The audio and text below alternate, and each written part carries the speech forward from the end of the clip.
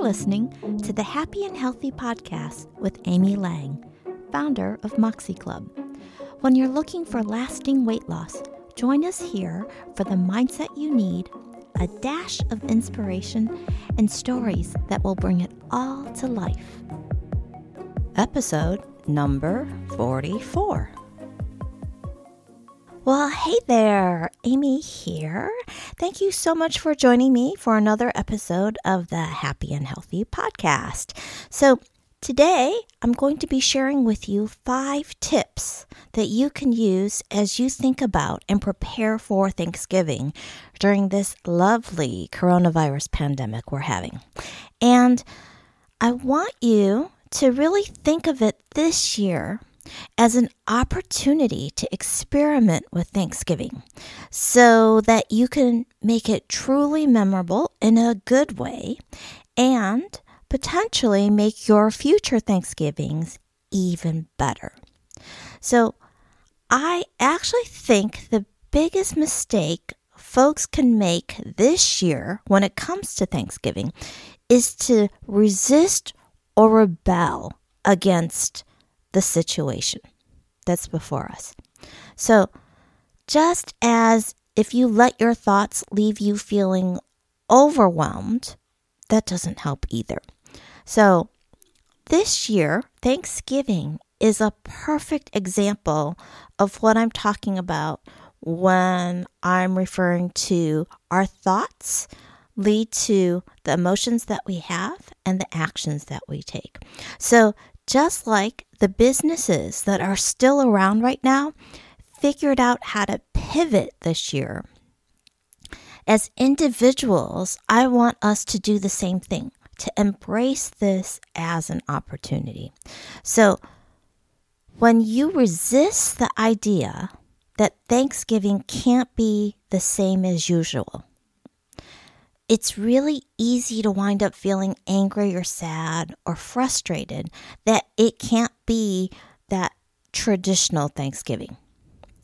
And, well, clearly there are some who are rebelling despite the spike in cases and news coverage of so many hospitals that are on the brink of being overwhelmed if they're not already, right? And by resisting and rebelling, we wind up putting those healthcare workers in positions where they may wind up having to rationalize care, decide who is and isn't going to be able to survive, right?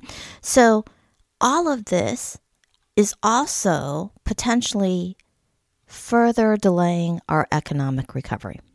So let's just look at the data that we have, okay? Clearly, the number of people who have tested positive to date, which is now over 12 million in the U.S., or if you look at even just the number of people who tested positive in the last 7 days, we still don't actually know how many people are currently infectious. Right? There are lots of people who probably had COVID, but were asymptomatic and now have antibodies and were never tested. There are also lots of people who had mild symptoms and were never tested. And I don't think it's a stretch to say that this virus was probably circulating in the U.S. as far back as December, if not October and November. But it was mistaken for either the flu or pneumonia, right? And access to testing back in March versus how widely available it is now means that if we're looking at the charts over time, the story that it tells can be really misleading there too. So now if we look at who is actually getting tested, it varies so much from one state to another that if you were looking at positivity rates from state to state, meaning the total number that were actually tested, right, relative to the number who tested positive, if you try to compare those numbers from state to state, you're comparing apples and oranges because their methods, their criteria are different. So if you're not keeping these things in mind, well, let's just say people are using the data in ways that can be very misleading. And so trying to calculate even just, let's say, the mortality rate with these numbers, what story do you want to tell? Is it lower than back in March? I have no doubt, because our healthcare providers have gotten better at treating this disease. So are the people who suffered more moderate to severe cases fully recovered from its effect? And I'm talking both health-wise and financially. So I don't think we really have accurate measurements of that yet, right? And then, of course, there's just all the economic effects as well and mental health effects. But even with all of that, right, there's pros and cons for shutdowns and stuff like that. What I know for sure right now, and what really concerns me, is the sheer number of people who are now hospitalized with COVID, right? Think about the measures that these hospitals have had to take, and then how that affects anyone who needs to be hospitalized right now. And I'm talking about everyone, not just those with COVID. Because in addition to just not having beds available and not being able to have people visit you, right, being alone, as the sheer number of people hospitalized with COVID increases, and again, some are going to be more serious, I would say at this point, right, we need to be concerned with staffing shortages, right? So you've got elective surgeries that are going to, again, be postponed. And even as the mortality rate is coming down, because we have now figured out better ways to treat COVID patients and have better therapeutics, it's not just about the number of beds or ventilators, right? We can always stand up one of those convention centers, right? Or have the ships show up again on the coast.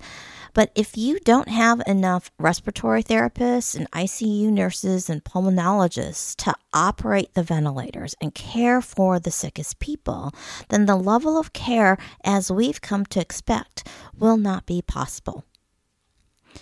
So I am trying to create some urgency here, right? This is the situation that we are now being asked to take into account and then respond to. And I completely understand that for many of us, and myself included, Thanksgiving is a tradition that is filled with rituals, perhaps more so than any other holiday. And it's really about spending time with family and loved ones.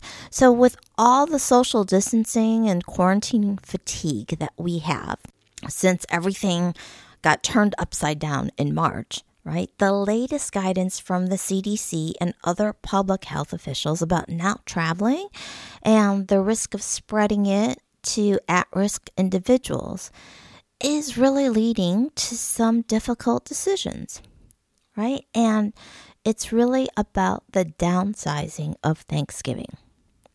So let's just take a look at what the different responses are that I'm seeing. So when we look at folks that are resisting it, right, then I end up hearing statements like the one from CNN host Jake Tapper last week, who said that without a vaccine, Christmas, and I quote, Christmas is probably not going to be possible. All right, so seriously, what does that even mean? Why would you say that? So if we can't do Christmas as usual, then Christmas is not going to be possible? Think about that statement, right? So rebelling means interpreting that your needs and wants aren't met unless you do the opposite of what someone's recommending or telling you to do. So there was another example here of rebelling where Tootie Smith, who is the incoming chairwoman of the Clackamas Board of County Commissioners in Oregon. She declared on her Facebook page, "My family will celebrate Thanksgiving dinner with as many family and friends as I can find. Governor Brown is wrong to order otherwise." So we can have a whole conversation about whether or not the orders are legal, but to actually willfully encourage people and state that you yourself are going to have as big a Thanksgiving as possible in the midst of a pandemic is actually not the most mature response, and quite frankly, as in a leadership position, really not being very responsible, let's just say. So then we've got Dr. Scott Atlas, right, who was a professor and chief of neuroradiology at Stanford University Medical Center from 1998 until 2012, and is currently a senior fellow at Stanford University's Hoover Institution. And he's also a senior advisor to the current sitting president of the United States. And he told Fox host Martha MacCallum, "This kind of isolation is one of the unspoken tragedies of the elderly who are now being told, 'Don't see your family at Thanksgiving.' For many people, this is their final Thanksgiving, believe it or not. What are we doing here?"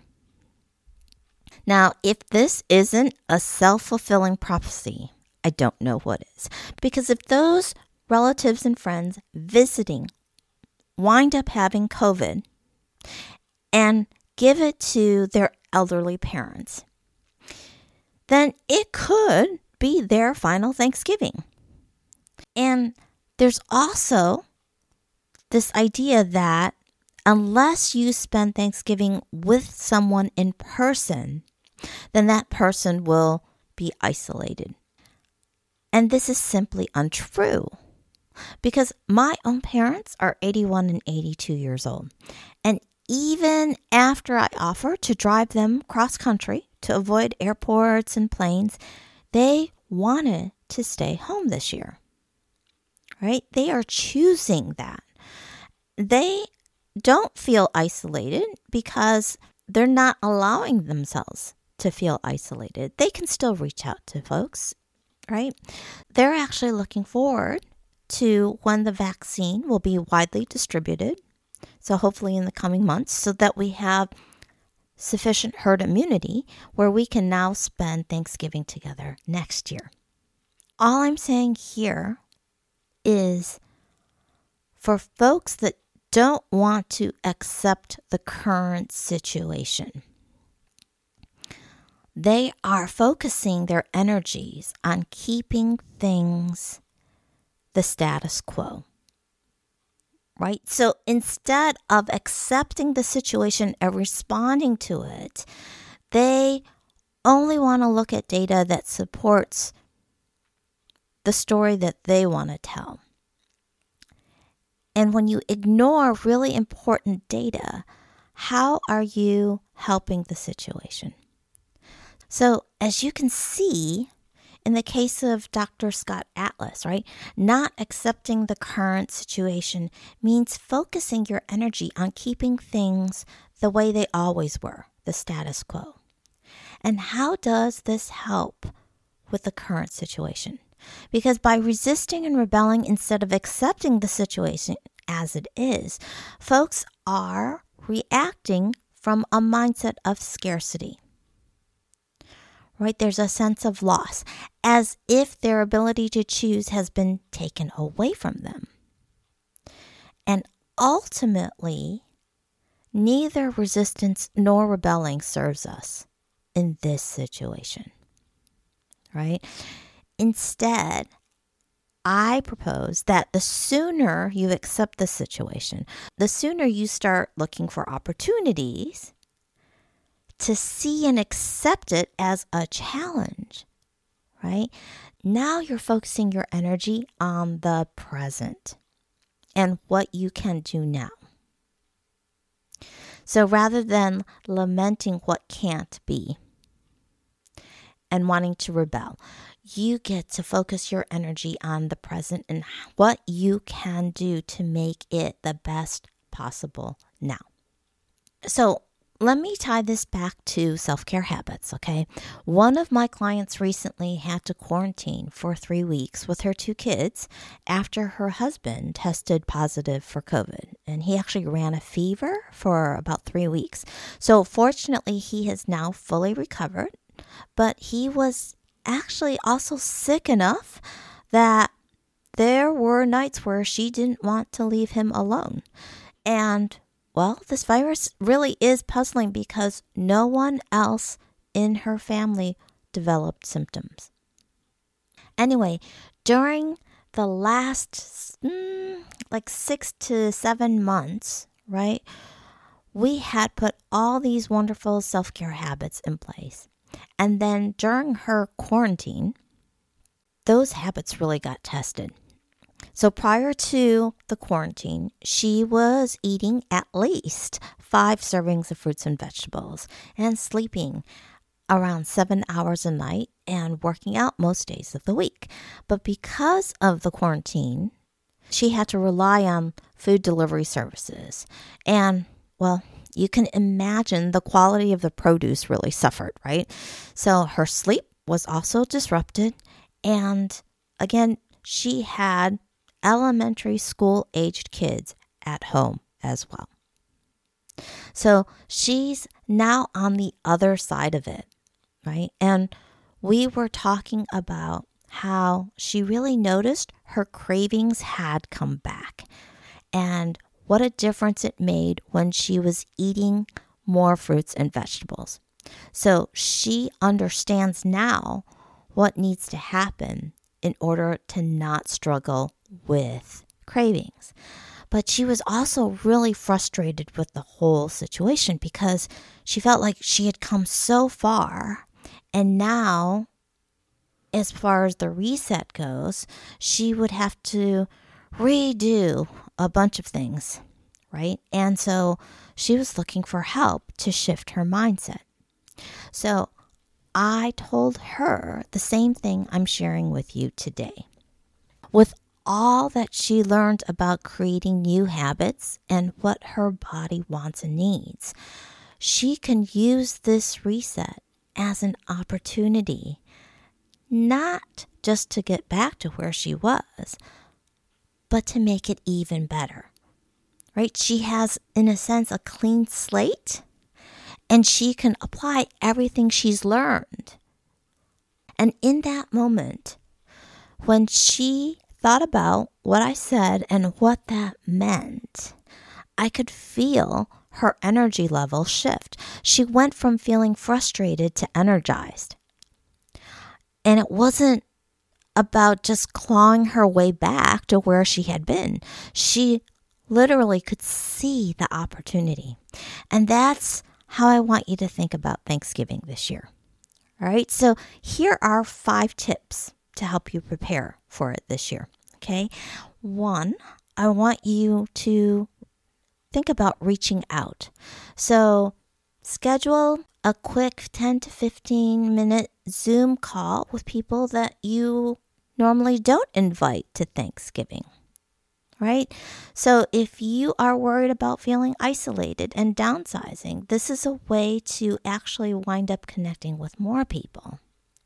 So number 2, give. And I'm actually talking about giving your time and attention. So if downsizing means that you're interacting with fewer people, this is a great opportunity to deepen your connection, right? So if you can't be with all the ones you love, then definitely love the ones you're with. So spend more time really having deeper conversations with folks. Number 3, create a new tradition. So remember, all the traditions we have at some point were new, right? So this year we have a perfect opportunity. We have an excuse to experiment. So think about what may wind up becoming a new tradition that you will want to add to all future Thanksgivings. So you could try out a new recipe. And I actually, in the show notes, I have provided links to 5 of my favorite ones to try out. And it includes like overnight mac and cheese, quinoa, cornbread, and cranberry stuffing. There's a recipe for roasted Brussels sprouts, cranberry lemon bars, and pecan pie sandwich cookies. Right? You could support a local restaurant by ordering a meal kit. And maybe there you might discover some new recipes. You could try some new games, right?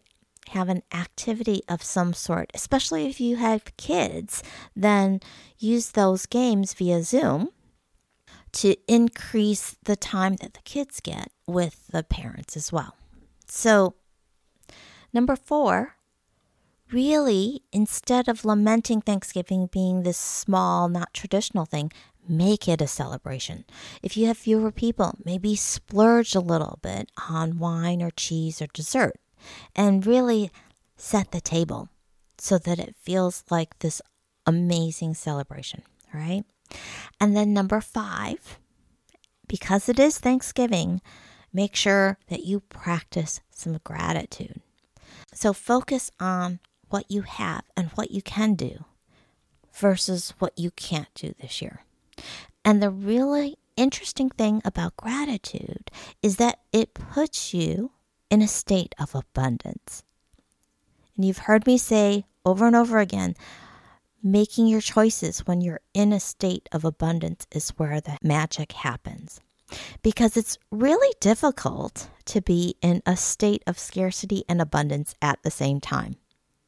Okay, since this is Thanksgiving, on a Zoom call, you might try going around and asking each person what they are most grateful for this year.